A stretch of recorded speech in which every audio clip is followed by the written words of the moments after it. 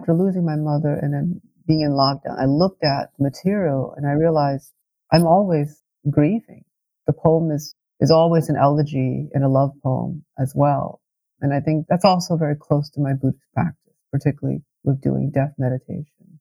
For me, the poem is a profound death meditation. And it's a place where death doesn't even have to be mentioned in order to be felt, which is something that I'm really interested in as an artist, is how do I have a felt absence effect in the work? And sometimes you can feel that death and dying haunts the work, without it having to be named.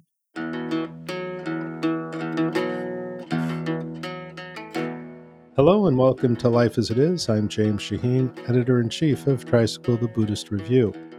You've just heard Buddhist poet and novelist Ocean Vuong discussing his new book, Time as a Mother. Written in the aftermath of Vuong's mother's death, the collection offers an intimate portrait of grief, loss, and survival. In today's episode of Life as It Is, my co-host Sharon Salzberg and I sit down with Ocean to discuss Buddhist rituals of mourning, the poem as a death meditation, and how to navigate the 8 worldly winds as a writer. To close, he reads a poem from his new collection. So I'm here with poet and writer Ocean Vuong and my co-host Sharon Salzberg. Hi, Ocean. Hi, Sharon. It's great to be with you both. Hi. Hi, everyone. Thank you for having me. It's a pleasure. That's a pleasure for us, too. And congratulations on your new book. Thank you. It's strange publishing, I think, particularly as a Buddhist, because it's just another manifestation of your ideas. So I try not to see it as a parade. I have to remind myself that this is not the top of the mountain, if you will. Right. Well, the new collection is Time as a Mother, and I'm wondering if you can talk a little bit about the book and what inspired you to write it. It's hard to say, I write one poem at a time, and I write very slowly. My first collection took 8 years. This one took about 6. And I realized that so much of my work is around loss and grief. And so much of Buddhism is the investigation therein. So I think for me, the American enterprise of curiosity and art making is one in which we reckon with loss. This is a country filled with ghosts. And so the private and then the personal and then the social loss all came to a head after I lost my mother to breast cancer in 2019, November. And then in March, we were in COVID. Mm-hmm. I realized, it was a profound moment that I think we all go through when we lose our mothers or our parents, that this is samsara. This is why, we're here. It is dukkha. And the question for the artist is, how do I make sense of it? And to me, language is the perfect architecture in which you can build something where we can then enter collectively, because it's a communal tool, in order to feel and think in. So poems happen to be the perfect medium for that. Did you write most of this in lockdown during the pandemic, or had it already begun? I wrote about half of it before, but after losing my mother and then being in lockdown, I looked at the material and I realized I'm always grieving. The poem is always an elegy and a love poem as well. And I think that's also very close to my Buddhist practice, particularly with doing death meditation.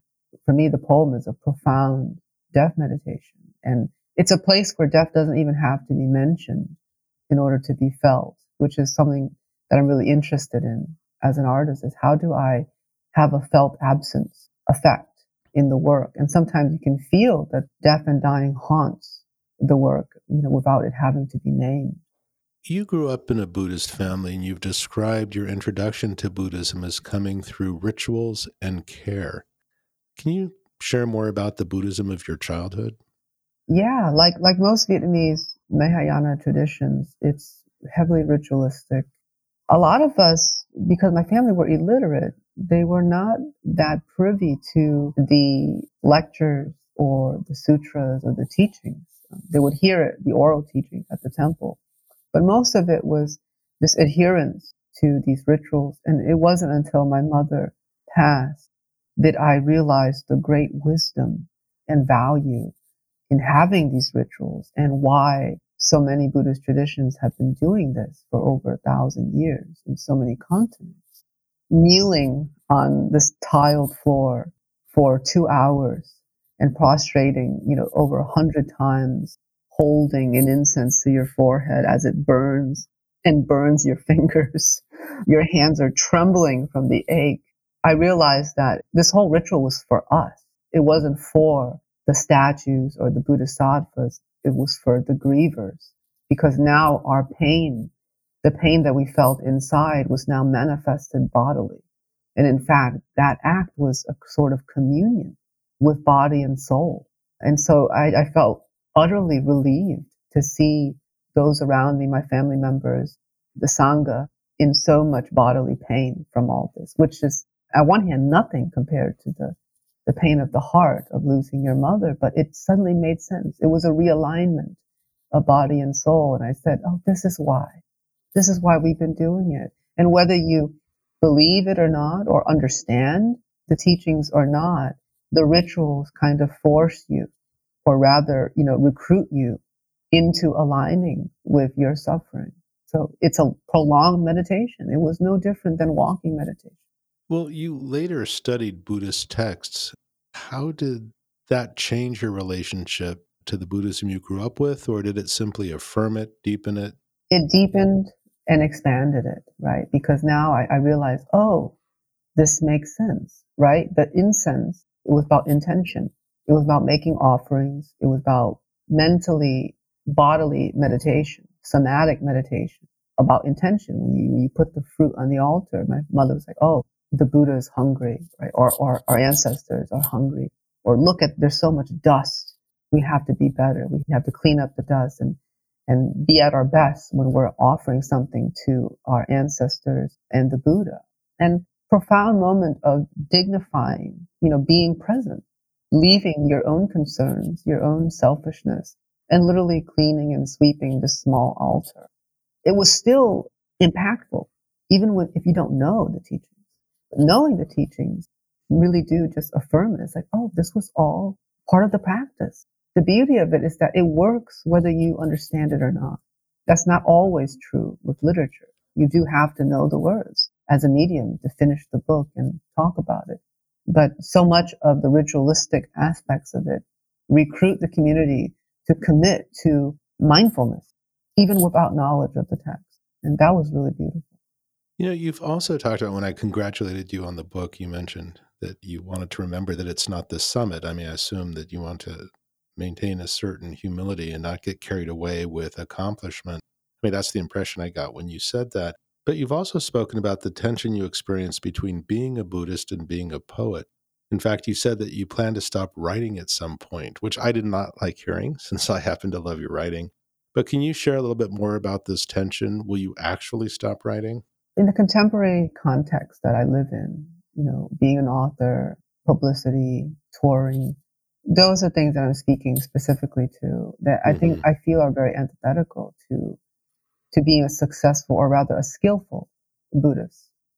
I think of the 8 winds, right? The tree must stay firm in the 8 winds. And it's really hard when you enter spaces and people, there's a worshipful attitude to it. And I joke and say, I think if I were to assess myself, I would say I'm severely overrated, because there's so much praise out there, and there's also criticism. But I think I realized that for me, the work is finished. So if my work is finished, the writing is complete, why does the praise still live, right? Still live on? And I think I'm very skeptical of that. I'm suspicious of that energy, and I'm very wary of that, because to me, making a book is akin to sending a raft downriver, and you have to stay on the shore to live your life. You can't live on the raft. And I think I've seen a lot of my peers live on that raft, and that raft starts to chip away, and before you know it, they're neck deep in the river. It's a big struggle. It's a big shock when that raft goes away. And so for me, it has to be a difference between living and making. And you make something, you send it downriver, but you have to stay on the ground, steady ground of the shore. So I don't know. I haven't found a way to do it well. if I do, then I hope I can still write because I love this. This is the only thing that I can do really well. I would still write for myself, but I guess what I mean is this public, commercialized function of publication. Yeah, because that's what I wanted to ask about the act of writing itself. I mean, it seems to me that when we do something really well, we have to get out of our own way. Absolutely. You realize that you're really a conductor of energies. I talk about this when people ask me about the themes and subjects in my books. And I say, when I wrote my first book of poems, right away, my peers and editors, even teachers would say, well, now what are you going to do? You already wrote about the Vietnam War and American violence. And now what? As if I should now write about Mars. But there's this capitalistic anxiety to reinvent yourself, to kind of see the book as an ultimate and finite container of ideas. And that's akin to this market anxiety of now better tasting, now with a brand new look. We see this when we shop all the time.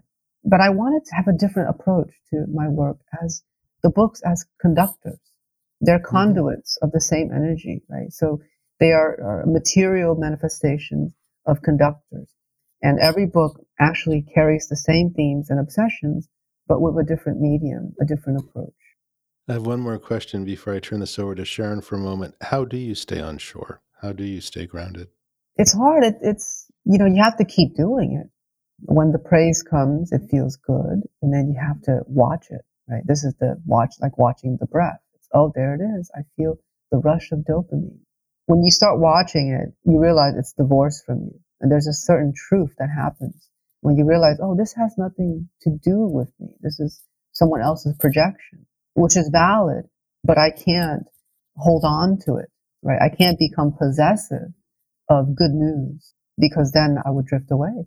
It would take me down with the current.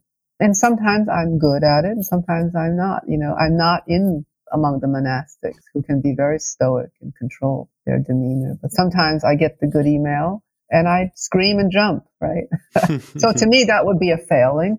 But sometimes, it goes beyond you and you get swept away a bit. So I don't think I'm firmly on the shore. I think I get pulled a little bit and then I struggle upstream back on the banks, soaking wet. That's actually probably more accurate to my experience. Mm-hmm. So you grew up surrounded by storytellers. You've spoken about how you see writing as a kind of communal exchange, and wondering if you can share more about how the styles of storyteller you encountered as a child influenced your poetry. Oh, yeah, absolutely. I think when we think of the refugee, we often think of a passive, needful, and often pandering subject and a victim of something. There's this kind of a perennial victimhood that is reductive to the identity of people who are very complex. And so for me, I'd like to kind of reorient how we see refugees as people who are actually incredibly creative and innovative and have to make, life-saving decisions, not only for themselves, but the people they love. Like, in other words, nobody survives by accident. Survival is an innovative act. And I saw that right away with the women in my family, in that the stories they decided to tell, they had to make decisions. The mind can only hold so much. And so what do you remember? What do you leave behind? And they're doing cultural work, right? As a culture, we're having discussions now. Which work do we read and which work should we leave in the past, right? Who do we carry? Who's problematic? Which texts are harmful? We're doing this all the time as a culture. And often it's in institutions and discussions and syllabus. I'm in institutions now as a professor and this happens. But I realized these women were doing this already, like, on the boats as they're fleeing. They're deciding, what do I give to my children, to my grandchildren? What stories do I pass on so that they can make use of? And then before you know it, you're at the heart of civilization. You can go back to the epic poets of Gilgamesh, Homer, the Iliad. And those texts were so vital to the flourishing of our cultures because they were civic sort of treaties, right? It's all about one's obligation to the community through reciprocal civic bonds. And I felt the same thing happened with how they told stories, because there was always a lesson, right? There was always a purpose. There was always an allegory or a parable. Even when they told their own stories, you realize that they were edited down every time they told them. And these were actually master classes for a young future writer. I realized that I was at the heart of a master class. How my grandmother would pause over details. What details to leave in, what to gloss over, how she sped up time, and how she slowed it down. I would learn much later in college, in Faulkner and Whitman and Toni Morrison. I said, oh, my grandmother was doing this intuitively. And so when I looked at my personal canon of creativity, the women who raised me are right up there with the Faulkners and the Joyces and the Virginia Woolfs and James Baldwins. Wow. You know, Ocean, you've talked about the language lab and the linguistic innovation that takes place in queer communities of color. I'm wondering if you can share a little bit about the role poetry plays in articulating different possible futures. Yeah, it was always poetry's role. I always felt that as long as there were soldiers, there were poets. And I think that's always true, that the history of poetry is the history of displacement. It's the history of war. It's our species-wide condition. That's why I think it can never die, regardless of how we read it. There's conversations about the crisis of printing, but then now there's Twitter poetry, there's Instagram poetry. And because it's so portable, anytime you have a marginalized community, you realize that innovation occurs at the most portable and malleable forms of art. And this is true with hip hop and how hip hop blurs into poetry for communities of color. Spoken word traditions, right? You just need the self, the body, and it could happen anywhere. It has the power to interrupt. You don't need a plot or context. There doesn't need to be a setup. A poem can happen at any given moment. And the power to interrupt and the power to be portable is why it can cross so many borders in so many communities, and why it means so much to so many people, because you can participate in it. I tell my students this. I said, to be a nurse or a doctor, you got to get a nursing degree, and then you got to go to medical school for 8 years, maybe a decade. But if you want to be a poet, you could do it tonight. You could do it right now. And there's an incredible exhilaration of power that the form really offers you. Well, poetry itself, I find intimidating, even though I love language and words and I write. There's something about that particular kind of creation. Maybe I have to think of it more as just speaking a truth and not getting fancier than that, because in my mind, it's like incredibly beyond me. Yeah. Poetry is up against so much. Often, particularly in the 20th century, it was kind of cajoled into institutions. And the project of canonization, started by Matthew Arnold in the 19th century, was to prevent the working class and the peasantry from revolting. Right? He saw that the Enlightenment created a lot of suspicion amongst Europe with the church. And so the church was losing its hold on its power over the populace. And Matthew Arnold said, you know, how do we prevent what happened in France and America? How do we prevent revolutions? This was at the time of Marx, you know, Das Kapital and the Communist Manifesto. And so he said, what if we replace the church and Christianity with literature? And that's when you began the English canon. And the English canon was very middle class. The poems that went in there, it was a way to kind of empathize with those who live under chandeliers, right? So if we realize that, oh, the rich also suffer. It's actually interesting because at the heart of that is Buddhist rhetoric, but for absolutely sinister means, right? It's like, oh, we all suffer, so therefore don't overthrow us, right? We're just like you. We're just like you. We suffer too. And so right away, it's now institutionalized. And then there's this sense that you have to decode it to know its secrets. And that was the great flaw of the institutionalization of poetry in the 20th century. And it still sticks. People feel frustrated with poetry because they feel like it's beyond them, because we're taught to plunder a text for a thesis. As soon as we're in elementary school, it's like, what's the summary of this passage, right? Critical thinking and close reading tells us that we are outside of meaning, and reading will help us enter. We become hunters in the text. But that's only one way of reading. And it's a failure of our pedagogy. Because another way to read is to read a poem the way we experience weather. What is the meaning of rain? Rain doesn't have a secret. It exists. The same with music. You experience music. Why do we cry listening to Bach? There's no meaning inherent in the notes. This is true with mantras. There's no inherent meaning, but the intention creates a profound effect on the sonic wave and then the brain and then the emotions. And so part of my work as an educator is to kind of undo a lot of these strict ways of reading that has been hammered into our students. And they get really excited, but also really nervous, like just like you described, Sharon. They're like, oh my God, what do you mean it could be anything? Right? And I said, yeah, just like, weather and music, just experience it. And then you realize that there's so much pleasure, and I have to turn to the Eastern poets who, by the way, were influenced by Buddhism in Issa and Basho, the 18th and 17th century Japanese poets. And one of my favorite Issa poems is the haiku, crickets on a log, floating down river, still singing. You don't need to decode that.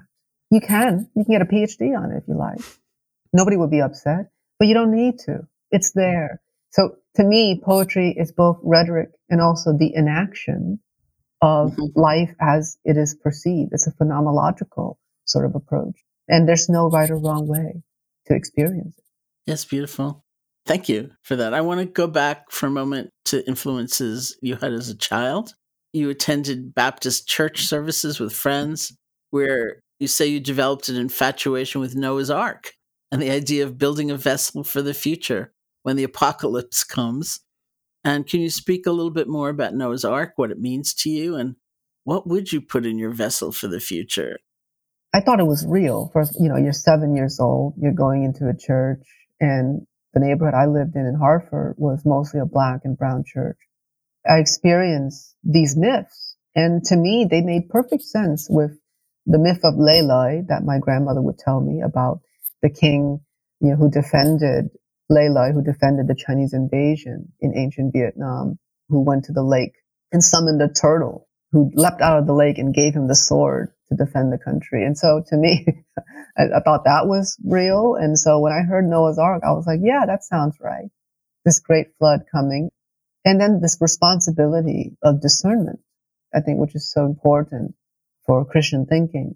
And I think for me, it's important for Buddhism too. That's another way to translate mindfulness, is discernment. And what good things will you put into what you make, regardless of what you're making? You can be a shoemaker or a poet like myself. But when you think about that, it becomes no longer a task or a job, but a vocation that is invested in a spiritual intention. And that makes the work so much better.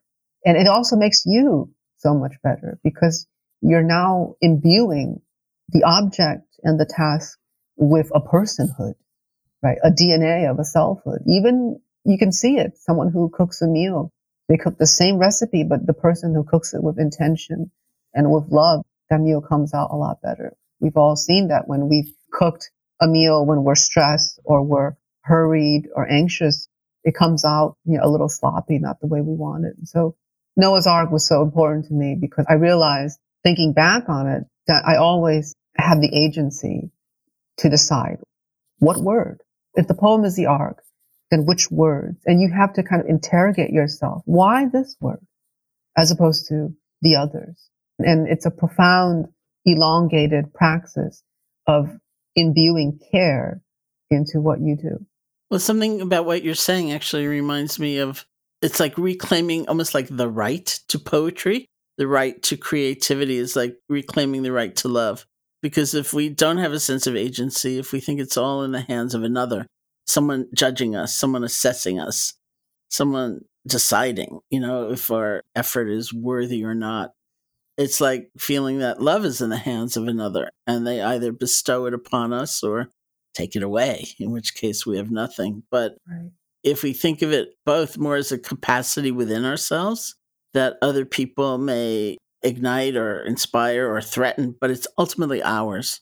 And we need to kind of claim that with some joy and self-respect, and then it's like a whole other endeavor. Yeah, that's such a beautiful way to think about it, because I think we slip in too easily to seeing love as a transactional endeavor Hmm. where it's like, do you love me? Do I love you? And so there's almost this one-to-one transaction that we demand of each other. Hmm. And it's so much more beautiful and proactive to see it as a capacious potentiality Yeah. that we have. Yeah, that's really great. You talked about Noah's Ark, you talked about the turtle leaping out of the lake, and that you believed these things. I associate those sorts of beliefs with my childhood, and it's kind of like the obsession with literal truth ends up stamping those out. And you mentioned at one point that you began with truth and moved toward art or something like that. That was the trajectory. I wonder if there's anything analogous to coming back to that symbolic language as opposed to this sort of forced literal truth that sort of expunges any kind of creative thinking in terms of myth or these stories that we learned as children. Yeah, yeah. I think about this all the time because I think for me as an artist, there has to be an allegiance to wonder and awe and mystery and a willingness to quest beyond facts and truth. And I think that's the artist's role, is to go to the cliff of knowledge and look over it and say, it looks terrifying and there's no light, but what can I see with my little flashlight, with my little lamp? Sometimes you set your lamp down and you just start digging, and sometimes there's nothing there. And sometimes all of a sudden there's a flash of bone and you've stumbled on something. And I think that is a very difficult endeavor for the soul. It's very expensive on the soul to do that work because there's very little support of it, because it's so ephemeral and malleable and abstract. Whereas, science and truth and the real and the literal is how adults traffic. It's the currency of the real that we value in the West, empirical knowledge, something that is a testament to make anything happen. And it's hard. I think this is why a lot of artists get snuffed out throughout adulthood. And they get snuffed out when they start to commercialize, when they start to talk to presses or galleries, museums, who can only see, quote unquote, the numbers talk, which is such a sinister way of thinking about it. But that is the world that we live in. And so I think for me, it's all about this balance. I kind of put on a different hat when I go in to talk to the commercial side of things. And I understand and respect that that's what we have to do, because the material limitations that we currently live in dictate that I need the book to speak to people, just like I have a library. And behind every library is a marketing team and a publicity department. And so until I can beam my poems into each other's heads and vice versa, this is what we have to work with. But a lot of creativity gets snuffed out along the way. And I actually think that adulthood or growing up, if we take it into our own hands, is actually the perfect medium to preserve this, right? Because we're stronger, we have more experience, we're better at protecting our sense of wonder. Whereas when we're children, it gets snuffed out so quickly. Sometimes it's strong enough to last through childhood, but we don't have the tools to defend it and to protect it and to preserve it.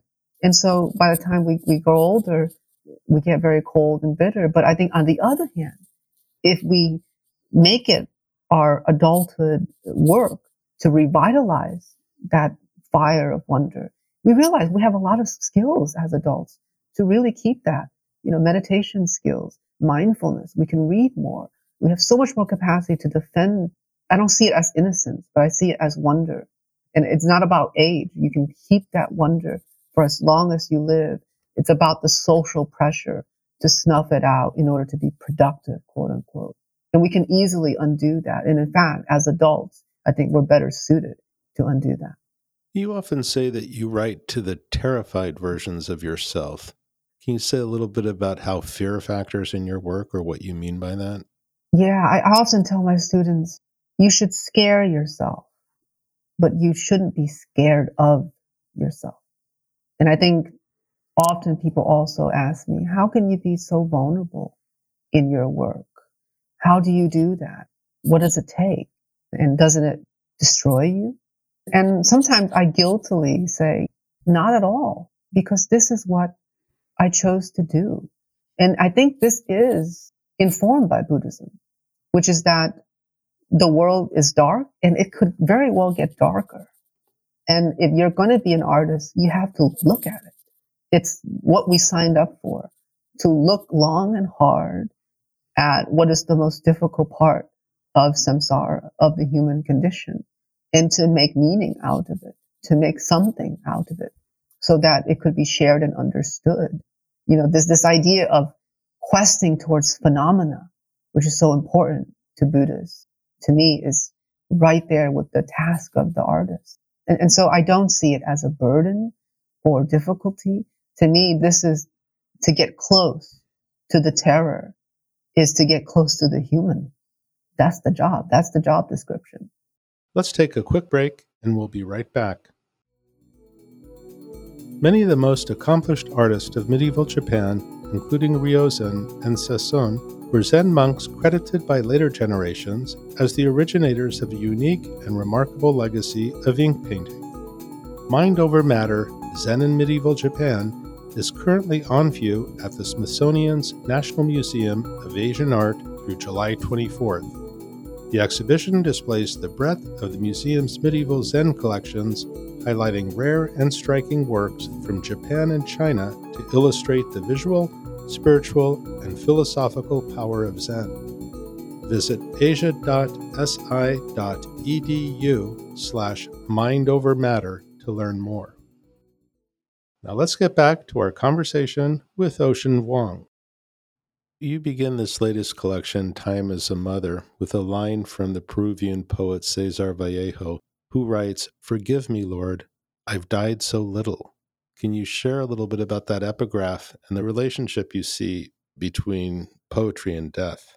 I love Vallejo. And to me, it has that quintessential plea to a higher being, which is poetry's classical condition. Like Homer, before he began the Iliad, pleaded to the muses, help me, the 9 muses, he says, help me do this. I can't do it myself. And so I love that. In Buddhism, I think that same plea occurs, but it's more horizontal.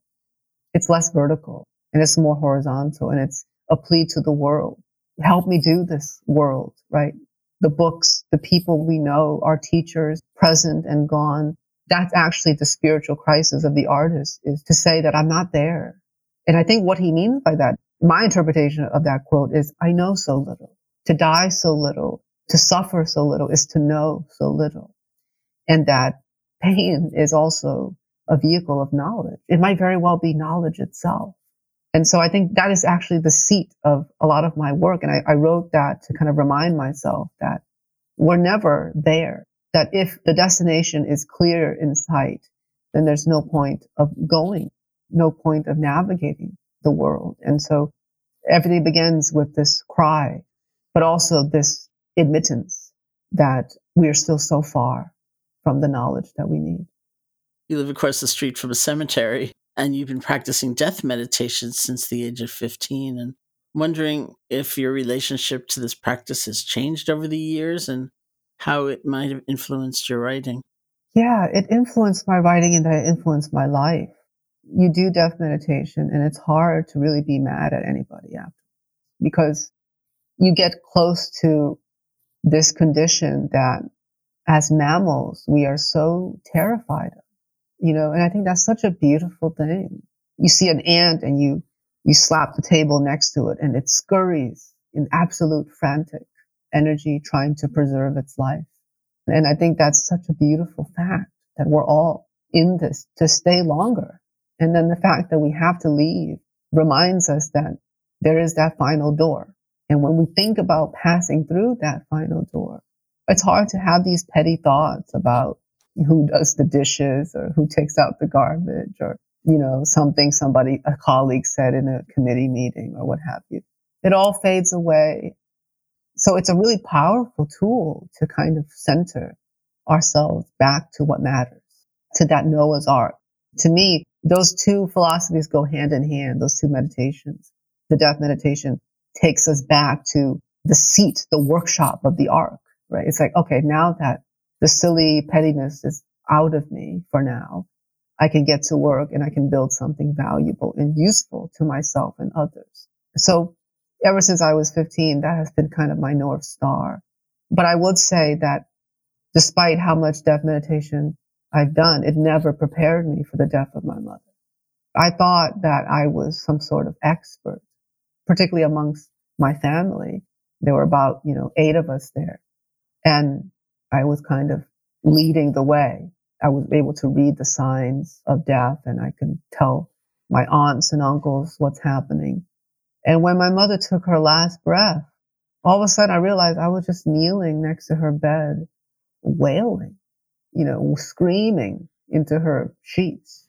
And I realized that there's nothing that you can do to prepare you for the ultimate truth. And there's still, in retrospect, a beauty in that, in watching death occur, because it is the ultimate truth. Because honesty, for example, is truth that requires a medium. Honesty is a vehicle of truth, but death needs no vehicle. It is itself. And I've never seen something so truthful before, and so devastating at the same time. I want to ask you about the poem Amazon History of a Former Nail Salon Worker. It feels like a meditation on death itself. And I wonder if you could talk about that poem and the ways that our losses are archived and remembered. I really love that poem because I couldn't have written it as a younger poet. I've been doing this now for almost 15 years, and it was only now that I could write a poem like that. And it's essentially a poem that I made up. It's not actually anybody's Amazon history, but it's a found poem. So there's no syntax. There is no techniques, literary techniques, which as a younger poet, I would be very insecure of writing a poem without my techniques, right? So it took me to be quite mature and confident in language, that the words themselves have their own narrative, and that what we are really doing is just arranging, and that sequencing and pattern making is a huge part of being an artist. And, if I wrote this 10 years ago, I would be too ashamed of it. Oh God, I have to do more. But the profound effect of that poem is that the artifacts of living, the detritus, the debris of living, is actually actualized in the object. And again, this is what the haiku poets, the Japanese haiku poets, already understood contemporaneously to Shakespeare, who wrote in the English fashion of rhetoric. Shall I compare thee to a summer's day? It's all about rhetoric and then proving the argument. So the Western sonnet is very similar to an essay, whereas the Eastern haiku is about presenting ideas and objects as they are. And so to me, I'm very proud of that poem because it was using my more global literary theory approach and an Eastern philosophy to say that these objects are enough, that there doesn't have to be a linguistic rhetoric that happens, that is performed. And it's also a meditation of time. Throughout these months, what's purchased, what's not purchased. And you can map an entire life that way by the residue of living. Did you take these lines from an actual history and put them together, arrange them, and select particular lines, or not? No. I totally created this sort of narrative of right. it, to the utmost verisimilitude that I could. Mm-hmm. But, I searched these things on Amazon, and it was really fun to see how things are kind of presented linguistically on an Amazon page. It was very beautiful, but also very believable. Yeah. Well, that's why I think start with truth and then end with art. And I think the best art makes life more real, right? So it's actually a cycle. You start with a sense of truth, and then you say, well, truth itself is, that's only reportage, right? The artist must make something of the material. So the truth is the material. And then you orchestrate the architecture, just like you described in that poem, through invention and imagination. And then through that cycle, you arrive back, you read the poem, or you have written the poem, and then you're released back into the world, and the world somehow feels truer, more real, more felt. And that's the magic of art, is that it magnifies life. It's not really a departure from life. It just makes life more felt and true. We're living through a time of so much personal and collective loss, and I find it really interesting in a way in this country, in sort of dominant US culture, where there's such a premium on control, like being in control, and the inevitable truths of life, getting sick, getting old, or dying, almost feel like you've lost control. So it's like personal humiliation. Because as you were describing your mother's death and your response, I thought there are so many people in this time who have fallen to their knees, like weeping and wailing. And some people feel they can't disclose that, even, that needs to be hidden in some way. And what a tragedy that is, that this is the very thing that should bring us closer together. The, as you say, dukkha or loss in life, and the vulnerability we all have. And I also thought of the role of creation or making something like poetry in one's grief process, because there's also, I find, such a thing as legacy. It's the way a person's life lives on past the body. And like working with, for example, survivors of gun violence, many of whom have been parents who've lost a child, their great wish is that the child's life not be negated, that it be expressed in some way, that one realizes, oh, yeah, this was a being. They had impact on their family. They had influence in their community. They were examples of something. And I find that itself like very beautiful and healing in a way in that process. So I'm just wondering about the book and the poetry in your own process of grief. The common narrative around writing is that it should be catharsis and cathartic. And I don't feel that way. I think it's a conduit of energy. The grief is also an energy. It's never been cathartic for me, but there is a satisfaction in building something that could then be shared. And so I think for me, a book is like a town square. You fashion it the way you dreamed it, but the best part of it is that people get to inhabit it and engage with it, and then, feel however they want to feel and bring their own griefs and joys to it. And ultimately, the poet is an architect. You build a space, a linguistic space, and whatever folks bring to it is valid, then that's really important to me. But I don't think I'm any more free or free of the feelings through it. I know more. You say, okay, I realize I can express this feeling this way. And so you feel perhaps more grounded, but you're not, washed of any of the grief or the feelings. Mm-hmm. Ocean, I'm hoping you can read a couple of poems for us from the collection. Okay, let me see. Almost Human. It's been a long time since my body. Unbearable, I put it down on the earth, the way my old man rolled dice. It's been a long time since time, but I had weight back there, had substance and sinew, damage you could see by looking between your hands and hearing blood. It was called reading, they told me. Too late. But too late. I read. I made a killing in language and was surrounded by ghosts. I used my arsenal of defunct verbs and broke into a library of second chances, the ER, where they bandaged my head even as the black letters kept seeping through, like this. Back there, I couldn't get the boys to look at me, even in my best jean jacket. It was 2006 or 1865 or .327. What a time to be alive, they said. This time louder, more assault rifles. Did I tell you? I come from a people of sculptors whose masterpiece was rubble. We tried. Indecent, tongue-tied, bowl-cut, and diabetic, I had a feeling. The floorboards creaked as I wept motionless by the rehab window. If words, as they claimed, had no weight in our world, Why did we keep sinking, Doctor? I mean, Lord, why did the water swallow our almost human hands as we sang like this? Wow. So, Ocean Vuong, it's been a pleasure. For our listeners, be sure to pick up a copy of Ocean's new book, Time is a Mother, available wherever books are sold.